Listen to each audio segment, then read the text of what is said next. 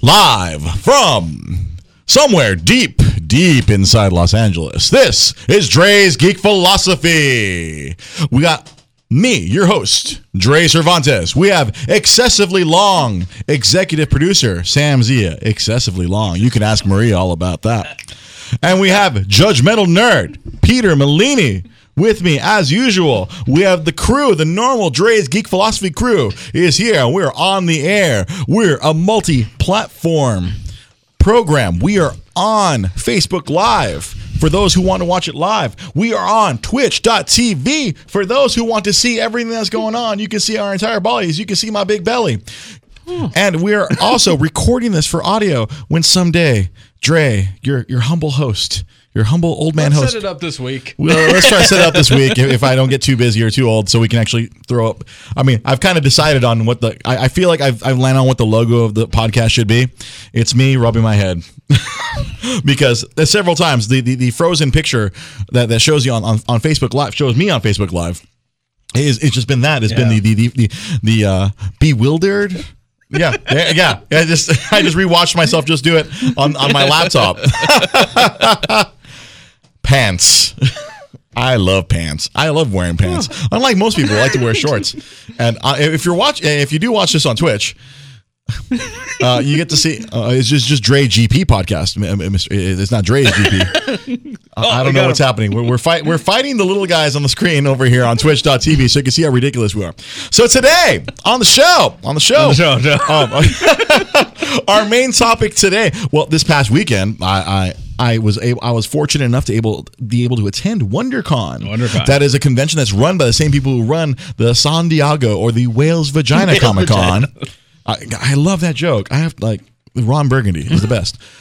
I was able to attend WonderCon thanks to the kindness of my friends at Street Pass, Orange County, Kiet Pham, Ryan Van Loo, and Adam Scher. They were kind enough to have me join them on their panel. Yeah. The panel was very interesting. We had it's amazing when you get a bunch of nerds or gaming nerds who are, I dare say, sometimes are more awkward or differently awkward than comic book nerds. Oh, yeah, okay. I feel like they're differently awkward. Well, you, Pete Malini, as the owner and proprietor of Nostalgic Books and Comics in San Gabriel, California, I'm sure you've run into the whole gamut of awkward nerdness. Oh, yeah. But, I mean, it just comes with the territory. It comes with the territory. It's something you kind of just have to accept. And I'm going to remove myself from watching myself on tape delay over here. Wow, good God, it's there again.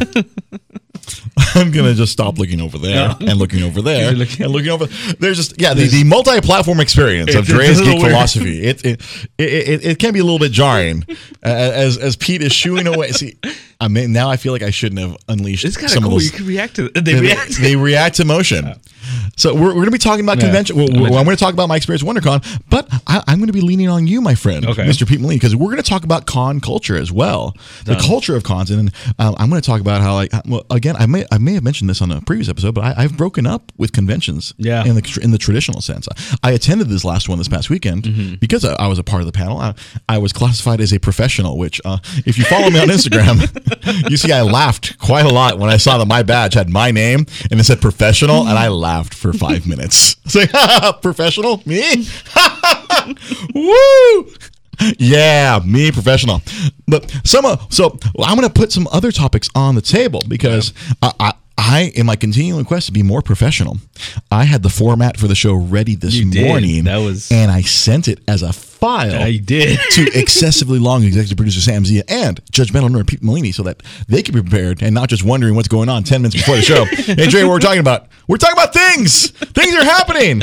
We're going to talk about all the things. No, I mean, usually I find out when you post about it. Well, you find out when I make the call to action. Yeah. Hey, tonight on the show we're talking about X, Y, and Z. Yeah. Hey, Pete and Sam, here's what we're doing. FYI, no, but this time I as a more professional showrunner, I actually put it all together, and I realized I don't have access to it because it's on my phone. And hey, we're recording the show on my phone, but I do have it up here in my noggin. So the first topic I wanted to touch on is for those of you who didn't see.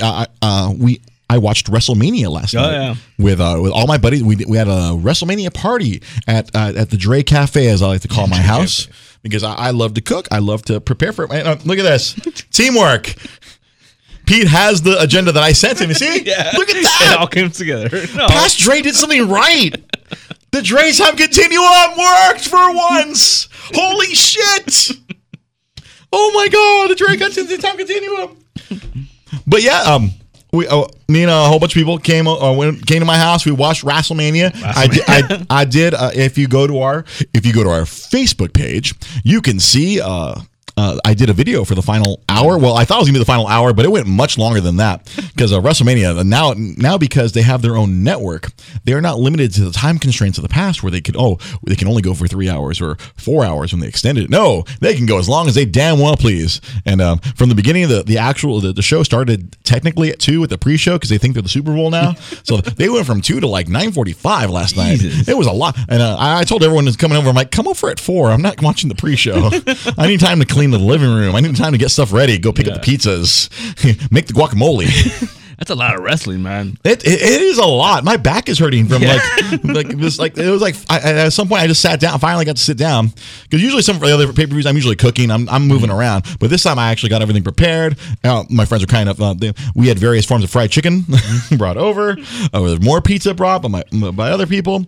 We had all kinds of stuff. We had a whole spread going on, and I got to sit down. But oh, good God! By the 5th hour, my back was like, "What are we doing? Why are we doing this? Why are we doing this?" But it was great. It was great. We had a great time watching the show.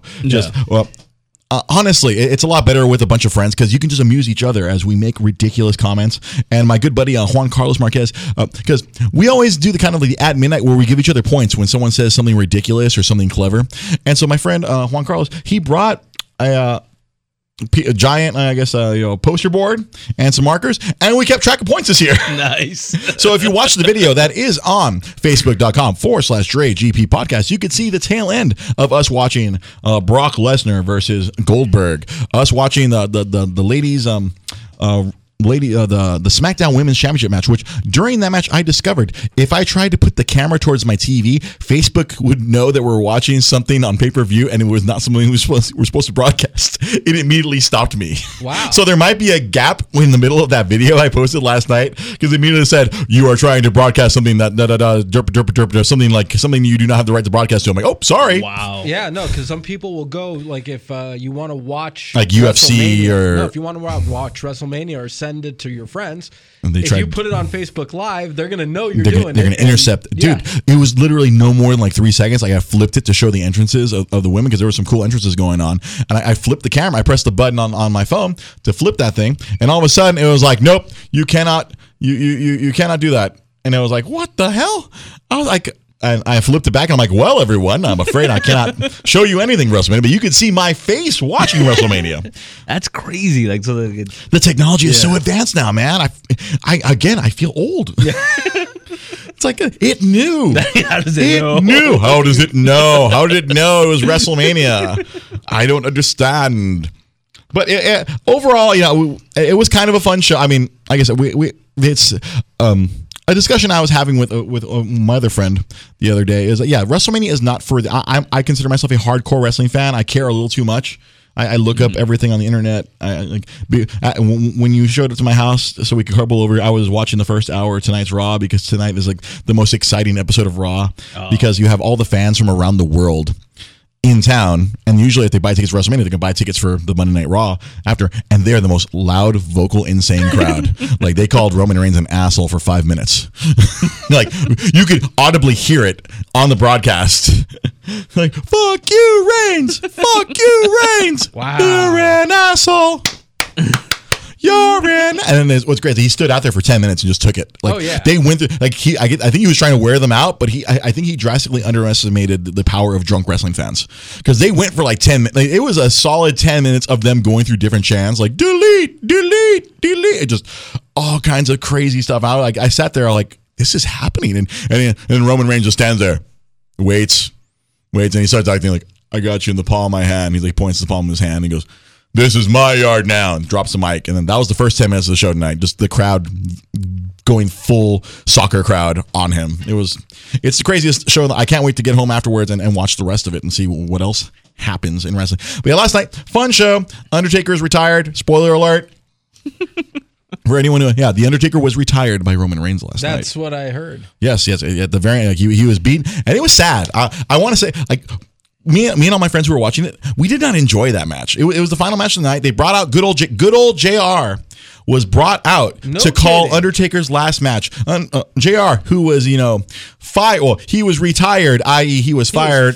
He was fired a few years ago for allowing Ric Flair to step on a stage drunk and say whatever he wanted. And I guess they'd been working it out because WWE probably knew this was Undertaker's last match. Hey, JR, we'd like you to come in and call Undertaker's final match. And he came in and he did all the greatest hits. By God, Soup Bone. He hit all the JR-isms. I would say that also it wasn't just a tribute to him and all that he's done in all the matches that he's called of the Undertakers. It also probably had a lot to do with him losing his wife recently. No, he said that they had been talking about it for weeks. Really? No. Oh wow. So if that's the case, then no, this was already in the works for weeks. I'm sure this had to be therapeutic for him. It literally was. I'm sure it did. That's something that I'm definitely. I didn't get to catch the show, so I'm going to go on to the WWE Network. Thank you, Andre. You're welcome. And going to go and take a look at that specifically because I love JR. Yeah, JR, he was good during the matchup, but then the final part, so Roman Reigns beats him. I was explaining to my friend at my other job this morning because he's a big Undertaker fan. And I explained, oh, dude, he lost. He's retired. Like, oh, I can't watch it. I'm like, yeah, it was a sad watch because, normally Undertaker, he does that thing where he sits up. He does a sit up, oh. Yeah. He did it, and then, halfway up, he fell over.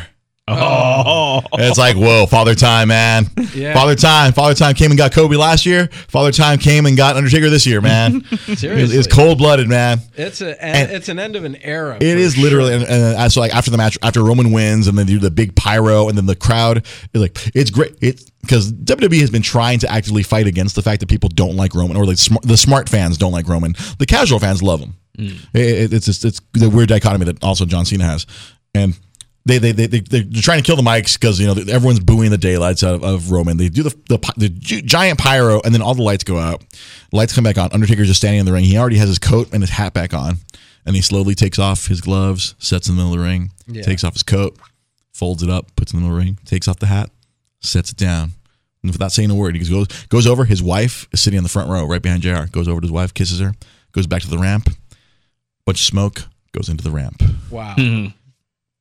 End of an era. That was the payoff. I mean, we sat through probably one of the worst Undertaker matches in history, but the payoff was getting to see him do that. That was the send off.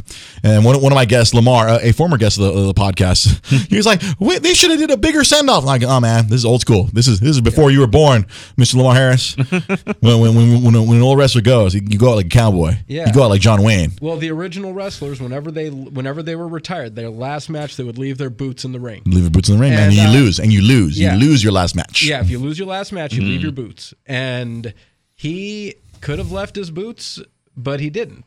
He left his hat. He left his gloves. He's done. He's beyond done. But I'm sure he's going to be making appearances just to mess with people at some point. Nah, dude. He's old school, dude. He's done. Going to pull a Ric Flair? No. This is 20 comebacks. No, dude. He ain't Terry Funk. He ain't Ric Flair. He ain't going to do this. Yeah, I mean, it was funny when you mentioned that, because Shawn Michaels, they asked him to come out of retirement to wrestle AJ Styles, and he declined because he wanted to stay retired. He didn't want to be that guy. Yeah. He didn't want to be like Terry Funk. Yeah. You go out on your back, man. I heard that Shane O'Mac match with him was. It was really good because normally, Shane McMahon likes to throw himself around and. That guy's nuts. But they had an actual wrestling match. Well, he's not bad. Yeah, for a person who wrestles once or twice a year, he was pretty darn okay. Yeah. He pulled out a shooting star press for those he jumped up in the air and did a backwards flip and landed on his face. Lots of people don't try this because if you land wrong, you break your neck. Just ask what's his face? Brock Lesnar, who did it at a WrestleMania and landed on his neck. And thankfully, because he didn't skip neck day at the gym, he's still alive. People always talk about skipping leg day. That guy never skips neck day. Yeah, we could have saw a real funeral at that one if it wasn't such a thick-necked mother. My gosh, but enough about wrestling. I want to talk about something else that was announced last week. I want to talk about a video game that's near and dear to my heart. Destiny. I've been playing that game a lot. Originally, we were going to do a Destiny-based show, but I said, you know what? I don't feel like I have enough content. We don't have enough content that would be compelling enough. It's a fun thing, but it's a fun game that a lot of people are, a lot of my familiar with. A lot of my friends are familiar, but it's a big game. It's actually one of the biggest games out there. There's a humongous population of people who play it. It's like it's the console equivalent of like a world, almost a World of Warcraft. I don't want to insult the gamers who would say, but it was pretty polarizing. It's a polarizing concept. You either love the game or you hate the game. Well, people love the idea, they love the concept, but the early execution of it, people didn't like, and a lot of people jumped ship off of it. Yeah, exactly. They swore it off within the first week, and they did themselves a disservice because it was. It's a solid game. Yeah, they were building something early, and now that you're starting to see what they were trying to get to. It's really good. It's a good game, but the caveat I would always tell people about this game, like when I was working at the GameStop or when people just ask me about Destiny, it's not a game you can really enjoy by yourself. You have to have a good group of assholes with you. That is literally the key to playing Destiny. You have to have a good group of 3 to 6 assholes, and you're gonna have a great time playing the game, just griefing each other, and then when you actually conquer something like they have these crazy things called raids and these giant bosses with crazy raid mechanics. When you conquer that with your buddies, like after you've been fighting and yelling at each other, and you're like, "Oh, you're not doing your job, fuck you," and then when you finally overcome a boss, it's just like that the wave of accomplishment and relief you feel. It's like it's amazing. That's one of the reasons I've been playing it nonstop for 2.5 years. I mean, I haven't played the last couple of days because my PS4 has been like disc spitting, like it's a baby. Same thing to me. Every day. I had to put in the service request. Oh, really? I'm close to putting in a service request myself for my PS. For that shit. $107? Yeah. I might as well just buy a new PS4. Jesus Christ. Oh man. But here's the cool thing. One of the main reasons I wanted to mention this is they put out some cool trailers. Yeah. That even you, Mr. Pete Molini, who's not much of a gaming guy. No, but those are some cool trailers. They put out some cool trailers because one of the voice actors that they use for this game is nerd icon Nathan Fillion. Yeah. AKA Captain of Firefly. Yeah. AKA Castle. He's hilarious. In the game he plays this hunter character, and he's sarcastic as fuck. There's a trailer where it's just him sitting at a bar talking about taking out stuff, and in the middle, at the end of the bar, all of a sudden, boom, the bar blows up. Like, well, guess I better get back to work. And then another character's yelling out, "You stopped for a drink? It was just one drink." And I've always felt that this character was like the real MVP of the game, because anytime you interact with this character, it's just pure comedy. And then they had another trailer, which I actually posted on the Dre's Geek Philosophy Facebook page. If you want to check it out, there's a great trailer. It's like he's like dueling, like they're trying to rile the troops, and like there's the super serious character, and then there's Nathan Fillion's character, and it is priceless.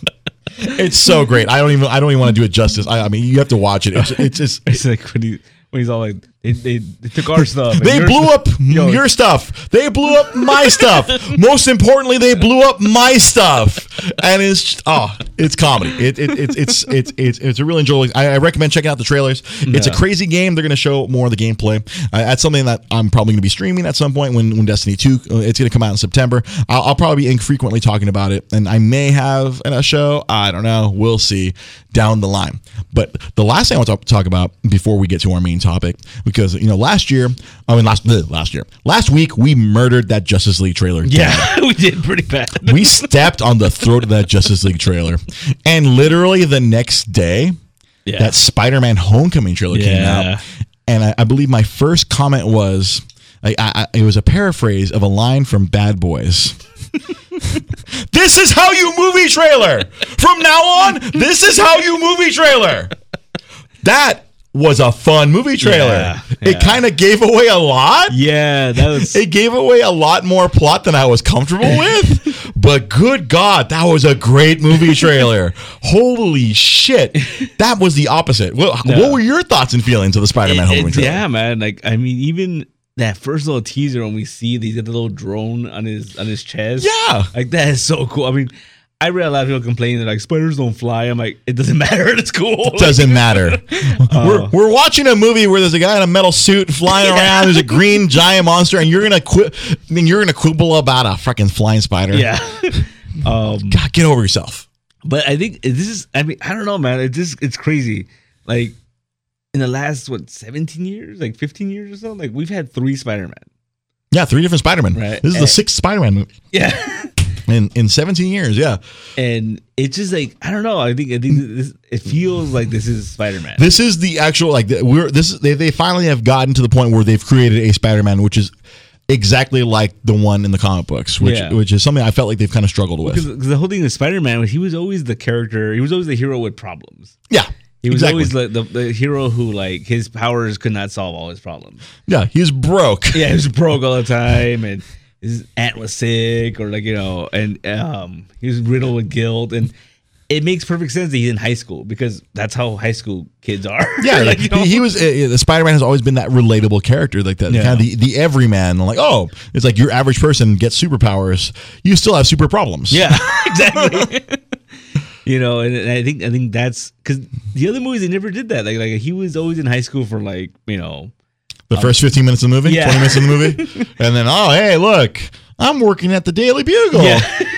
and don't get me wrong, J.K. Simmons. Yeah, I mean he's going to be the best J. Jonah Jameson ever. Yeah, I don't know who they could do. Oh my God, I feel bad for whomever plays J. Jonah Jameson in the Spider-Man Homecoming movie. I feel bad for him. That's just like, no, you have to follow that. Yeah, there wasn't a J. Jonah Jameson in the Andrew Garfield ones, huh? Because he never worked for the Bugle. I think he was just going to college. I think in the second one there was like a little reference to it, but they never showed him. They never because Sony they were not successful enough with that franchise to get to the point where they needed a Jonah. Yeah, I know, right? Well, I kind of feel too that like you could see in this one too. Like, so in the Andrew Garfield ones, they tried to distance themselves from the Sam Raimi ones. Yeah. So that's why we had Gwen Stacy instead of Mary Jane. So I think maybe that. And then we had the physical web shooters as opposed to organic web shooters. And then they waited till the end to do Green Goblin, and they did all that, But I kind of feel like maybe that's why we didn't get J. Jonah Jameson in those movies, because they were just like, oh, he was a big part of those. Yeah, it was an iconic role. Yeah. He was hilarious. Now he's Commissioner Gordon. Yeah, he's gonna be Commissioner Gordon. I'm slightly thrown off by that. Yeah. Like, he's a great actor. Don't get me wrong. I freaking J.K. Simmons is awesome, but that trailer overall, I mean, like, if you haven't seen the trailer, I recommend after you finish watching the show, go to YouTube.com and watch that Spider-Man Homecoming trailer. It's pretty amazing. Yeah, there's a lot of little cool unless you don't want stuff spoiled for you, then I would hold off. Then I mean, you know what? There wasn't like huge spoilers, but it's just a lot of things happen. Yeah, but I think it's like it's really cool because you get to see that emotion between him and Iron Man. Yes, and how he like. It's really cool because he's the next generation, and he tells them like you have to be better than me. You have to be better. That line right there. Holy crap! Just like I guess that's all the power and responsibility Uncle Ben wanted to put on his, and then just laid more upon his poor narrow little teenage shoulders. Because you have to imagine like this is a young guy, and so you got to imagine like he probably saw Iron Man. As a kid, he probably watched Iron Man Save New York because he lives in Brooklyn. Yeah, exactly. He probably Queens. I'm sorry, he lives in Queens. Yeah. Cap is from Brooklyn. Yeah, my mistake, nerd. Sorry. But I mean, he probably saw like all these things the Iron Man did, and he like looked up to him. Obviously, I feel like that's going to be a plot point. You're a natural writer. You're a writer, my friend. You probably you're already like piecing this together logically. This is how it makes sense. He idolizes. I'm sure he idolizes the Avengers. Yeah. Oh yeah, I mean they showed him like geeking out during the Civil War. He was just nerding out. Whoa, Cap shield! Oh my God, you have metal wings? Yeah. You have no. You have a metal arm? Yeah. That was like my favorite line. Like he's losing his shit over Winter Soldier's arm. Like that's why I know. Like, oh, this is perfect. Yeah. This is the Spider-Man that I have wanted personally. And I actually really like that DIY costume he puts together. Like, that looks really cool. It looks cooler than I thought it was gonna look. Like it looks like something you could build. Yeah, it's something that if your typical teenager became Spider-Man, that's what he'd put together. Yeah. You can go to Walmart or Target, slap all that together.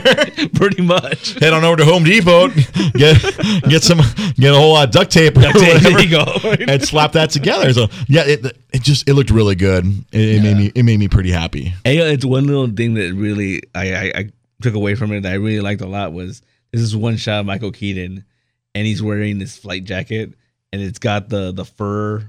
And it looks like the vulture. It looks like the comic book vulture. Yeah. So and then that's it's the little things. Oh yeah. It's always the little things. I always tell people that my favorite part of the first Andrew Garfield Spider-Man movie is I think towards the end, Doc Connors transforms and for a second you have the lizard with the lab coat on, and like that, like I was like, that's awesome. That's straight up from the comic book. Yeah. That's it's amazing.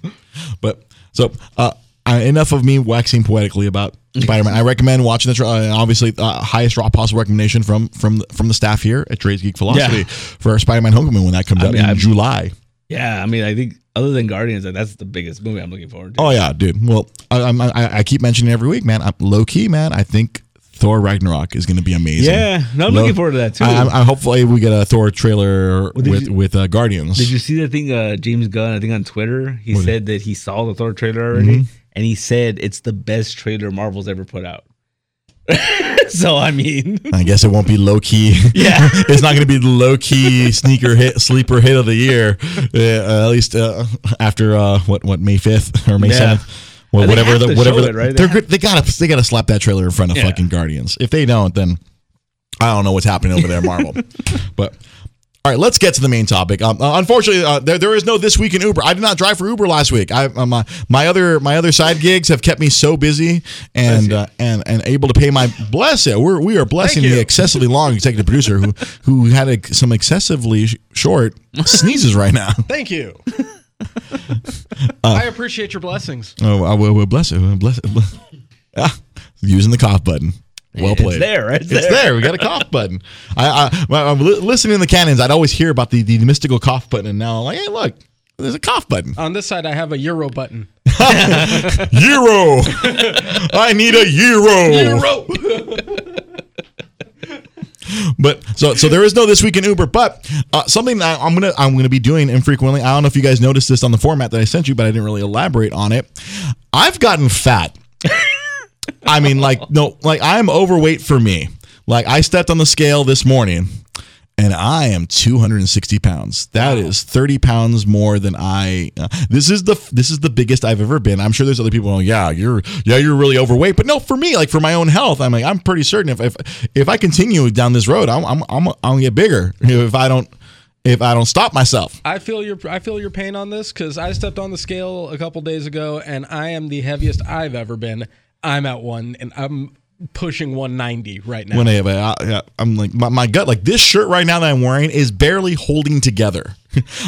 I'm sucking in so hard, like the Simpsons episode where they went to the Super Bowl. They're all sucked in for the whole bus ride. That's me right now. And I'm sure you're wondering, Dre, why the hell are you mentioning this?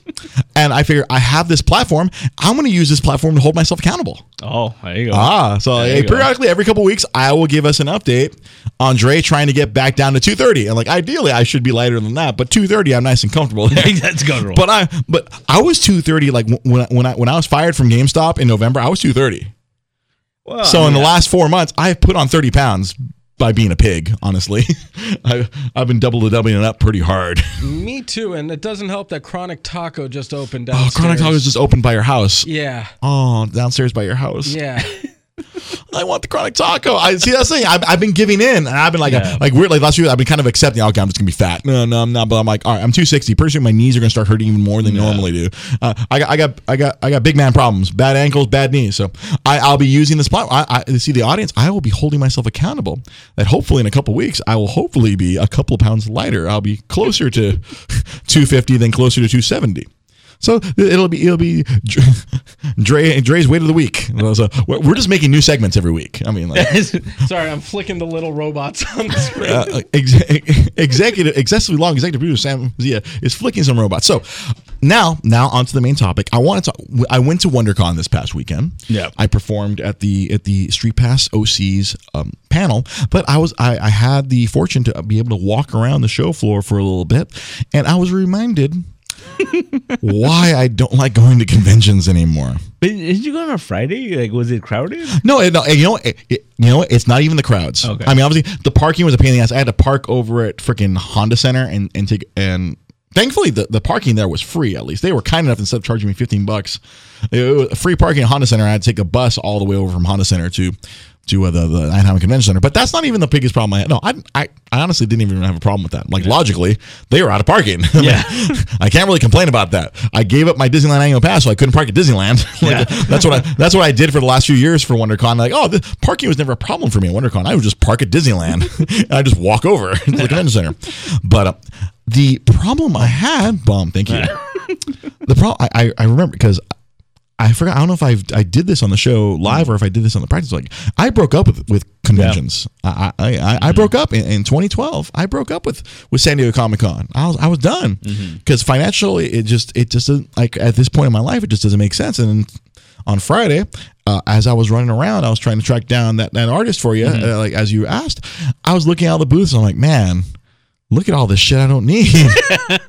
I mean, there are a few things that I thought were cool. I mean, because you see some of the booths, and like, yeah. I mean, the area I do like is Artist Alley and looking at all the art that people have. But yeah, like walking the other sections, like where you had your loot crates. There's just so many crates now. Oh my God, that's the new MacGuffin. Oh yeah, there's a crate for everything.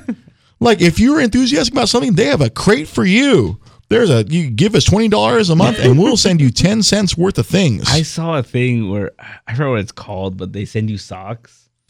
Like, yeah, like just socks. But they're like designer socks or something. I don't know. Oh, but there's not nerdy, are they? Yeah, I mean, are they nerd socks? Kind of. I mean, like, it gives you like you have to fill this like questionnaire. Okay. And they'll ask you like, do you like this? Do you like that? Do you like? But it's all just like basic genres. And then you get like socks.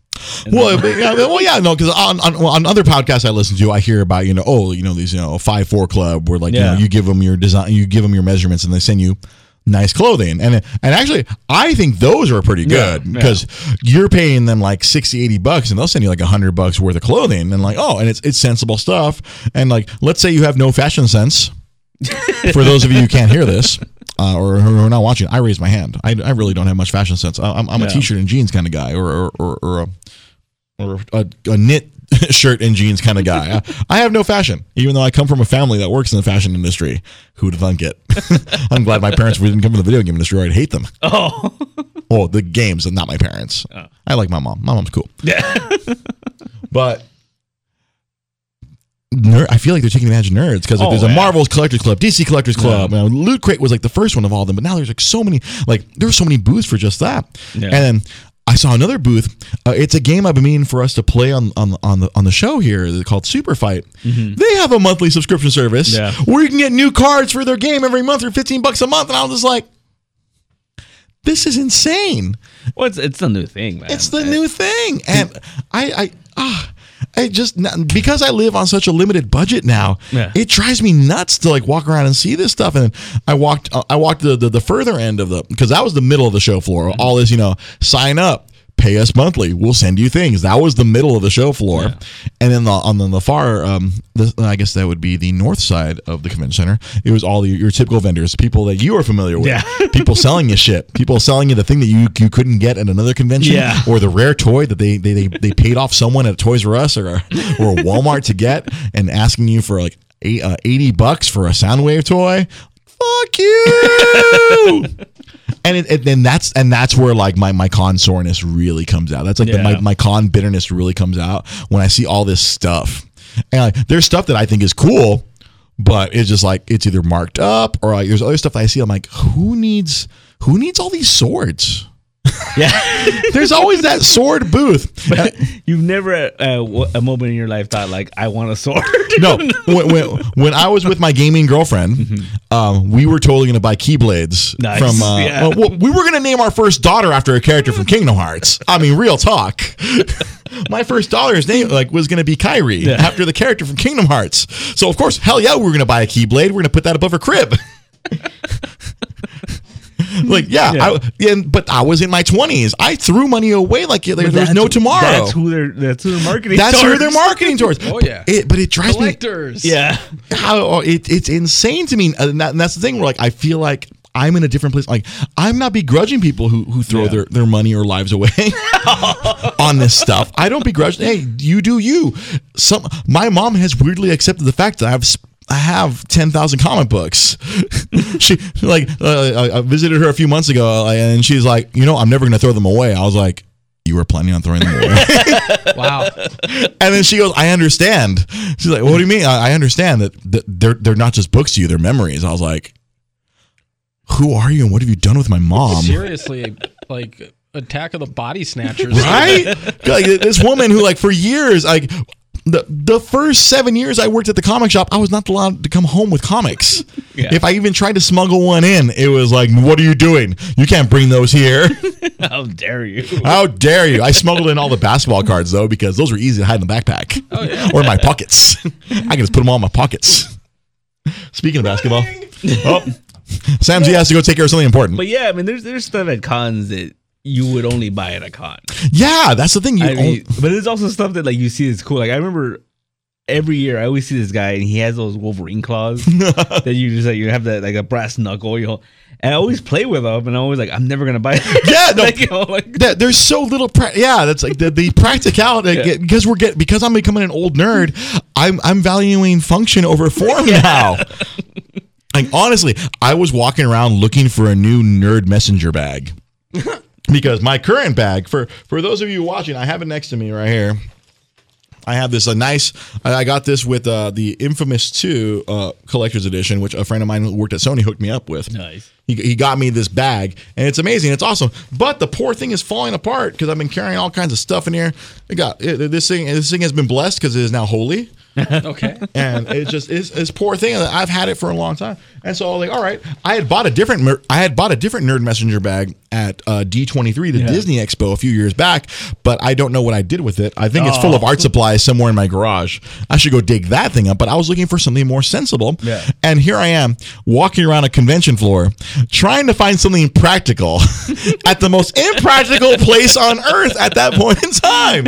I don't know what possessed me. I went to that We Love Fine booth because that's where I had bought the messenger bag. I'm like, okay, they should have bags. They have bags for ladies. Yeah. But all they had were purses. Oh.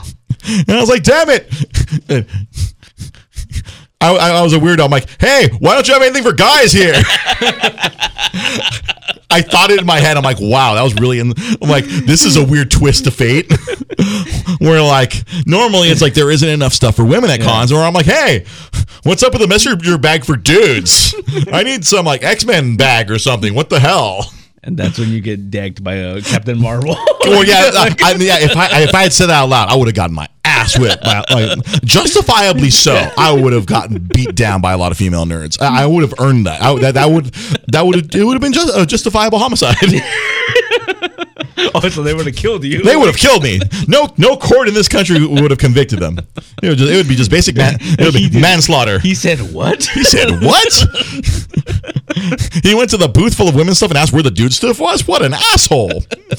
So it sounds like you've become pretty jaded to the whole con to the con atmosphere. Well, because the lines and the insanity, and I'm sure you can speak to this a little bit. I feel like it's been taken over by cosplayers. I mean, too. See, I think so. But every con, just about every con. No, but it used to just only be Anime Expo, and then you'd have a few enthusiastic people showing up dressed up as their favorite characters. Yeah, but over now the years it's gotten more. I mean, it's like where they're asking to be paid to go there. Well, I mean that's what happens. Is like I think it's a thing where they became famous. Yeah, and it is insane to me how this has become like. I don't know. It's weird. Like. I could appreciate the enthusiasm of Yeah, no, don't get me wrong. I love people's enthusiasm, but they're trying to. I mean, they're turning this into a job, and they're asking for. And I get it. Good cosplaying is expensive. I mean, I see some cool shit. I mean, like at BlizzCon, they showed like all the Overwatch characters. Like there was a dude dressed up as that giant Reinhardt. That dude looks like a giant tank. Yeah. Holy shit, that was cool. But I mean, right now, full disclosure, Mr. Peter Molini here is running. He's starting his own comic book expo, a Comic Con for East Los Angeles, and some of the stories that you've told me in pre-show meetings or when we're just hanging out, it's like it's insane. Like these people like want you to like. There's a cosplayer like on the East Coast, like, oh, how much will you pay me to fly out to you to be at your convention? And like, what? No, I am not flying you out. Yeah, it's become a thing where like a lot of these. I don't even know what you call them. They're famous cosplayers, I guess. They have a following. I mean, there's a lot of like hot women that really are nerded out too, that are incredible cosplayers. I can see them showing up, having a booth, and doing signings and stuff like that. But just to show up and walk around the floor, come on. Yeah. That's where I'm like, I am amazed by this. It's not something that I am not abhorrent to it, but I'm just like, I have to raise an eyebrow and go like, when did this become a thing? Yeah. I feel like it was kind of recent, right? Like in the last. It's within because I remember like if I wanted to see awesome cosplay, I'd go to Anime Expo because that was where you would see a lot of cosplay. But now every convention is like this parade of people dressed up as anything and everything, and nothing against them. I'm just kind of like. You're a part of the show, but you're not more important than the show. Yeah, like some of them feel like they're more important than the show, or they're vital to the show. They are the show. They think they're the show. Yeah. Now at Anime Expo, I would argue that they are like a big part of the show. They are the hype. They are the hype. Did you hear about? Oh man, where was it? I think it's like Chicago or maybe even Northern California. There's a show right now. It's getting a lot of bad press. Because they made it official saying that they weren't going to allow cosplay. Really? And but here's the thing that they kind of bit them in the ass. The show, it's called Superior Con. All right. Wait, what?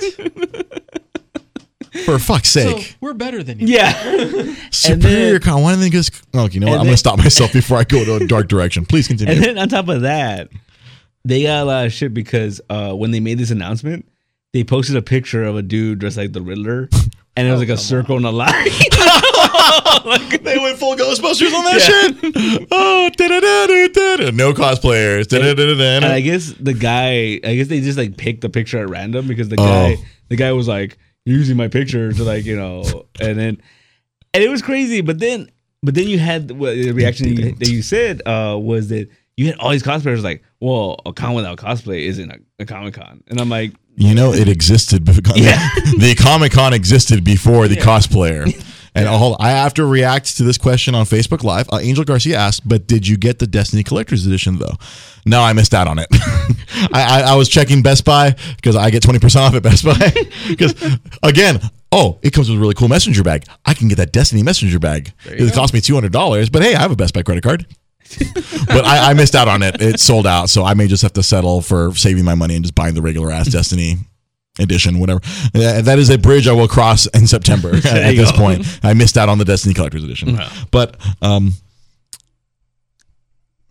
on, guys, I threw it out there. But I'm bummed. Sorry.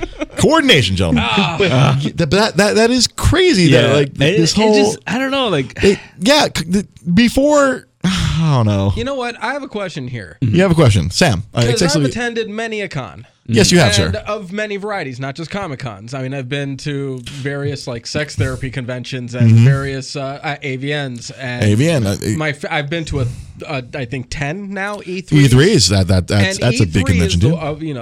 All of them have nerdiness incorporated with each other. This is true. All the different conventions, the ones that I've been to, at least, including the sex therapist and the sex conventions and all of that stuff. I believe the term.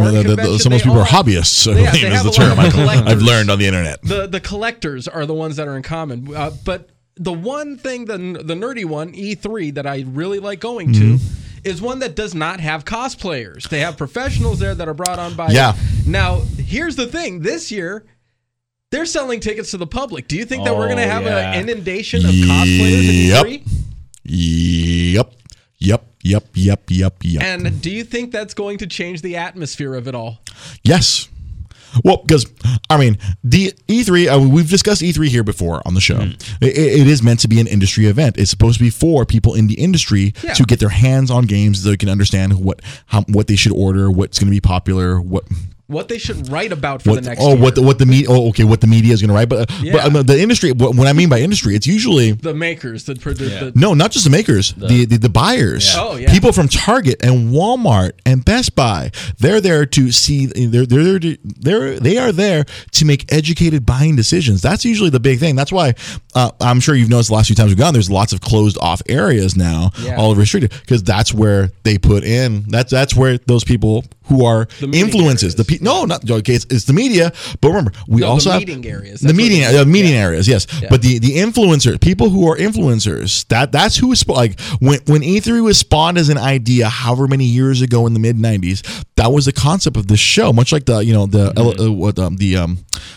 CES. That is primarily for people who are influenced at companies to make purchasing decisions. That's the main reason. Whenever I used to fib on my E3 application, I would always say I was some measure of an influencer when I was doing marketing for whatever company I was at. Oh, I do marketing for such and such company. Why, yes, I am an influencer. Even before I was at Nintendo, I was like, oh, I put in my stepdad's company. I'm like, yes, we do lots of audio video. I have purchasing power. That was like, do you have purchasing power? That was one of the big questions back in the old days. Do you have purchasing power? Those are the people who were supposed to be going to E3. Yeah. So you could see the products ahead of time and know, okay, this is an exciting product. We're going to order more of this. Or you know what? Yeah. I was underwhelmed by this product. We're not going to order that. Well, and that's why I loved my media pass, because I could just get in and get more access than most Yes, people. because it's supposed to be for the media, and it's supposed to be for the media to help promote stuff. But now in this age of the internet, everything travels a lot, like a million times an hour faster. So all this stuff gets out faster. So now, like you're saying, we're going to have a lot of people who have nothing to do with the industry at the show. And because it's public, there's going to be a bunch of crazy cosplayers. I was already underwhelmed by E3 over the last couple of years. Now I am even less whelmed. Yeah, the whelm. God, factor is starting this totally reminds me of like a joke that Robin would say on Young Justice. Yeah, whelmed. Whelmed. Am I whelmed? But like we talked about, like I think the shows go in stages. Yeah. I mean, I don't know. What was the first Comic-Con or first comic show you went to? Like an actual convention? Or like sadly, the one that you got me in 08. You ever went to like a local one? Or? I mean, I don't count the Shrine.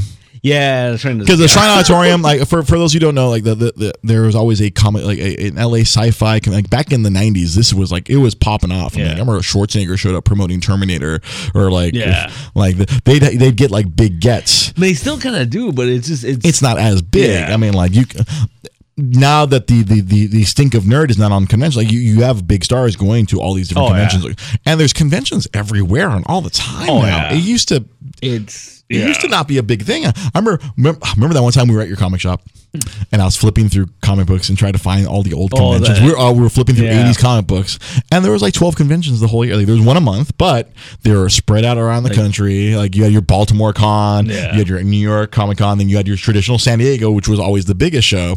Yeah, like random one, Denver. Yeah, Denver. Yeah, maybe because Mile High Comic, and they were fewer and far between, and like there was just it wasn't as crazy as it is now. It was like, here's a con, like right when con season starts. I mean, like I feel like Emerald City Comic Con is kind of like the kickoff of the con season. Now, like one after another. It's ridiculous. Like when we were picking the date for the show, the East LA for East LA Comic Con, I downloaded like 4 or 5 apps that gave you like every show, and it was just like, and I just kind of cross-referencing, trying to find that one date. Trying to find a date where you're not there's no conflict, and even then you ended up conflicting against some small show, right? Yeah, at the end in like I forgot, what was it? Somewhere on the East Coast, was it? Somewhere. Some like Whedon based. Oh yeah, that one. The Whedon Con, and they got pissed. Like. So a small East Coast show that is not going to be affected at all by this East LA Comic Con. I mean, no, they're out here. They're out here. Yeah, I think in Santa Monica or something. Like that. Oh, okay.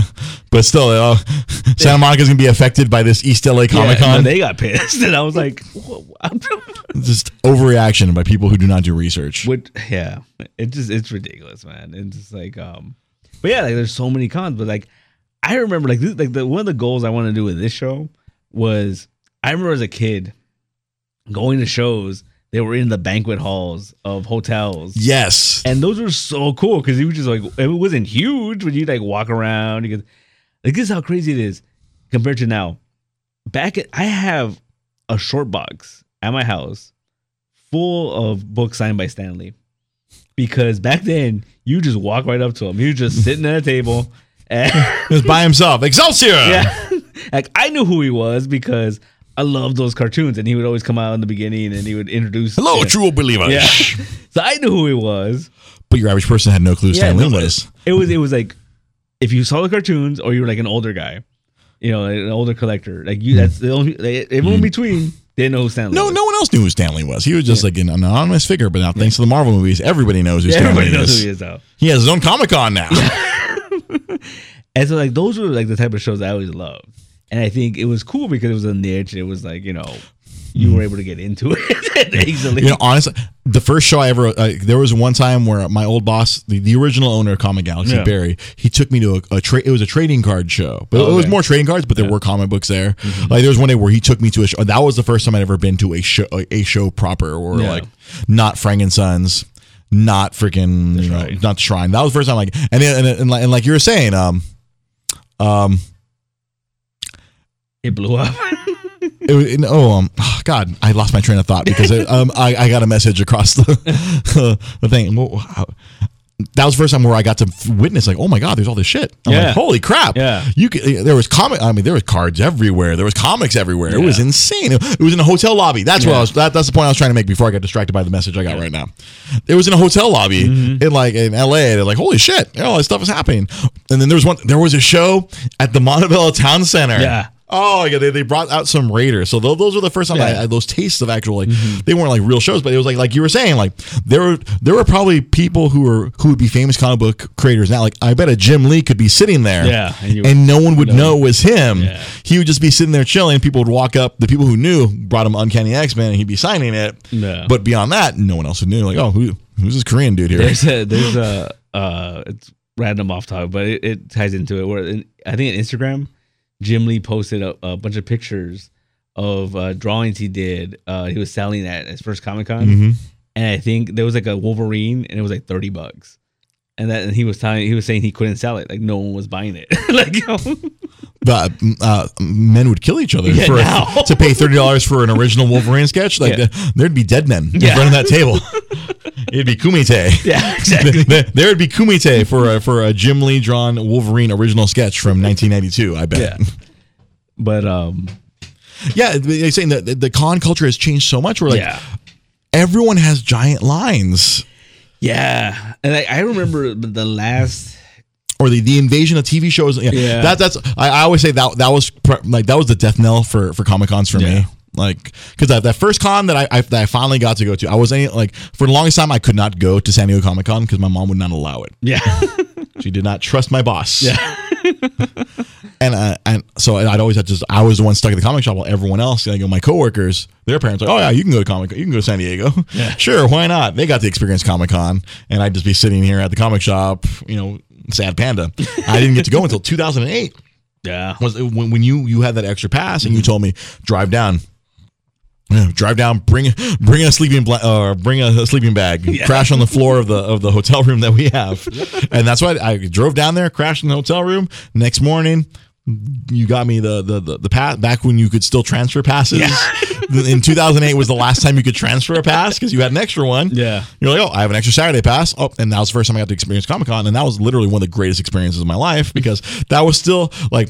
The whole Twilight movies hadn't taken over. I mean, I think Twilight was there, but it hadn't become the thing where people camped out for 3 days to watch their panel. You know what's funny? I don't remember if it was that Comic-Con or the one after, but I remember standing in line to get in, and these two girls in homemade Twilight shirts were walking around with a camcorder, and they were just coming, and they're like, "Are you excited about Twilight?" And I'm like, "I don't know what that is." No, that was 08. Okay, that was 08 because I think Twilight was there because I remember seeing the posters. I'm like, what the hell is Twilight? Yeah. Like not knowing. I was like, what the hell is this and why is it here? Yeah. And then the following year, it being like this gigantic thing, and I hate to see that was like that and got the rest of the movie industry. Oh, look, this movie got huge by being at Comic-Con. Well, then another thing too is like.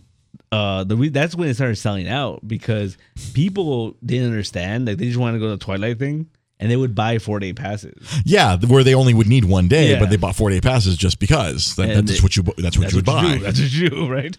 Or maybe there's gonna be another panel. Maybe there's gonna be a signing or something. You don't know. You have all your options open. Yeah. Be there all 4 days.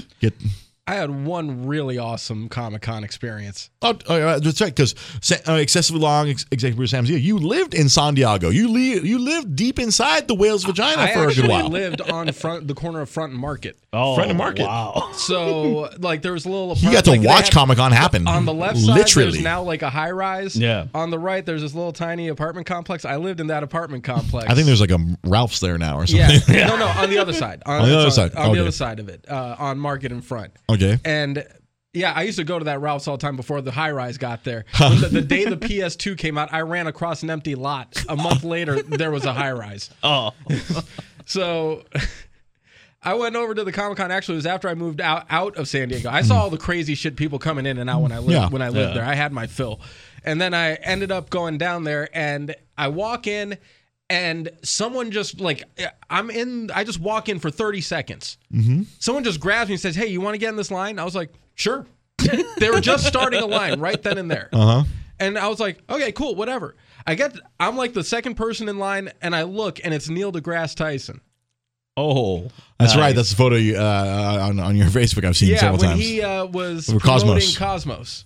Nice. So I was blown away. I was like, "Oh my god, I just met Neil deGrasse Tyson!" And then I made a beeline for what's his face for Timac, because he was upstairs, the guy from The Last Dragon. So I went up there, and he has no line in front of him. Man, He has no line. I just sat there and talked to him for a little bit. It was great. See, I feel like everyone's first Comic-Con experience is amazing, and then it's like the downhill after that, because all the same people come back. It's not like you're going to walk back up to the guy and say, "Hey, what's up? You remember me from last it's kind year?" of the law of diminishing returns. I mean, like my last Comic-Con was like probably one of the worst experiences of my life. I think that's the thing about Comic-Con. You have those moments where like that stuff could happen. But then there's also, like the bad stuff. The bad stuff. Well, like there's every year it gets bigger and bigger and less room to move. It's insane. It's really, you have to. I remember going through when I used to live down there, just walking around the neighborhood as it was happening, and it was already crowded, but it was manageable. It was still manageable. Then all of a sudden, like now, I bet it's so hard to walk around the Gaslamp district during Comic-Con now. Yeah, and I lived down there from 2001 until 2004. Oh, those were good years then. Yeah. Those were amazing Comic-Con Yeah, years. there was still crowds, but it was manageable. It was a crowd, but it wasn't, you could still find parking. People were not fighting for hotel rooms. Yeah. Like where you have to stay in Mission Valley. Yeah. And even then, Mission Valley sells out. But we're probably gonna hit this Comic-Con topic again at some other future point, because I feel like we got a lot of cons. This is the opening of the con season, right? We'll probably talk about more conventions. I mean, I feel like E3. I mean, when E3 rears its head around here, I'm not sure. It's less attractive head. Let's just call it that. It's less attractive. It's not ugly, but it's not as attractive as it used to be. Yeah, I'm sorry. Was it 1,200 or 12,000 people? Or they opened it up to? Oh boy. Wow. And granted, they now have the space, considering what EA and Activision aren't showing up. No, well, they might be coming back. But they might go outside again. I don't know. We'll see when that freaking can of worms opens up as we get closer to was it July or June? Yeah, June. Because they moved around, because it used to be a May 2 thing. months. 2 months, June. Oh boy, and then because it can't be July, because July is freaking is Axe Anime Expo. Yeah. Which I stopped going because I felt very creepy. Yeah. The last time I went, I took my brother, and I felt like a creep. Like even then, I was still in my late 20s. I still felt like a creepy old man being there. I'm like, all right, I don't belong here. You want to talk about creepy? Talk to me one day about AVNs. Oh, yeah. I'd never been, and I as a younger man, I always wanted to go, and then we always hear stories from our friend D-Lo, because he always ends up working security there and having to fight off all the cretins. And all I got to go and see what was going on, and I had such a a couple of years ago. I remember there's a photo of you, him, our other buddy Mike Elias. You guys all met up. With Coolio was there in one of those pictures. That's right. The three of you took a photo with Coolio. Yeah. So and I have to say, it was because of AVN this last year, I got a personalized message from the creator of Rick and Morty, which, spoiler, it came back this past weekend. We're going to talk about that next week. Yeah. I should have included that this week, but I felt I already stacked the deck enough. But like, Rick and Morty is back. I don't know if anyone likes Rick and Morty. I like Rick and Morty. I believe you like Rick and Morty. Are you a Rick and Morty fan? I need to get into it. You need to get. It's amazing. When I eventually buy the Blu-rays when they go on sale, I will lend them to you, or I'm just going to come over and we're going to watch them, and you're going to like be amazed. That was crazy that they started streaming it. They started streaming it on April Fool's Day. Yeah. That's like the best. I hate April Fool's Day, but that was the best reverse April Fools of all time. But yeah, Rick and Morty came back. It is freaking great. But yeah, no, actually, because of AVN, I got a personalized message from the creator as Rick, like, hey Andre, hey, don't kill yourself. Just don't. Hey, why don't you go adopt a puppy or something? Yeah, and then he was really drunk. Yeah. He's like, all right. He tried to do the Morty voice and he couldn't do it, and he was so drunk. That's awesome. Like, I have it saved in my phone. I was showing people last night at WrestleMania. I'm like, oh yeah, you guys like Rick and Morty? Check this out. Yeah. Hey Andre, don't die. We got to get Dre on the show one of these days. Not Dre. We got to get D on the show one of these days. He was on the show. He didn't want to get on the mic. Yeah, but we could, if we give him something to talk about, like AVN. All right. Well, I don't know if we're going to do an AVN episode, but No. Just because of it will make it part of convention season. Oh, okay. Well, as we get closer to that, we'll see. We'll talk about that. So we're gonna wrap this show up. We've reached the top of the hour. We've reached almost 9 p.m. So as usual, if you want to follow the show, please go to facebook.com/Dre GP Podcast. If you want to watch all of us in our entirety and not just my face, you can go to twitch.tv/Dre GP Podcast. You can follow the show. I will randomly tweet. I need to get better at tweeting, but you can follow our Twitter at Dre GP Podcast as well. You can follow Pete Molini here on Twitter At nostalgic_comics. Nostalgic_comics. Sam Zia, who ran out to go take care of something in the next room. He's at SamZ570. At SamZ570. You can follow me on Instagram at SoCalClone. If I don't get hacked, apparently people are getting hacked like crazy right now. I've had a couple of friends lose their accounts. It's been pretty intense. It's like I was like, oh, shit. I had to turn. I turned on 2-step verification to make sure my account didn't get hacked. So for excessively long executive producer Sam Zia, for judgmental nerd Pete Molini, I am your host, Dre Cervantes. Thank you for watching. Please like, share. I can't use subscribe yet because we're not on YouTube yet. Like, share this video. Even let's say you're watching this tomorrow morning and you thought it was great. Share it with your friends then. This is evergreen. This is the magic of the internet. If you don't watch it live, you can watch it later. I've had several of my friends tell me that they watch this show on their own time, and I tell them, thank you. I appreciate you take the time to watch it at some point. You don't have to be here live. It's more fun for you if you're live. You can send ridiculous messages to me on Facebook, and I will get thrown off, and you can help derail the show by messaging me live during the show. So thank you, everyone. Thank you for watching. Thank you for sharing. Thank you for liking, and we'll see you next week. I love you. So do I.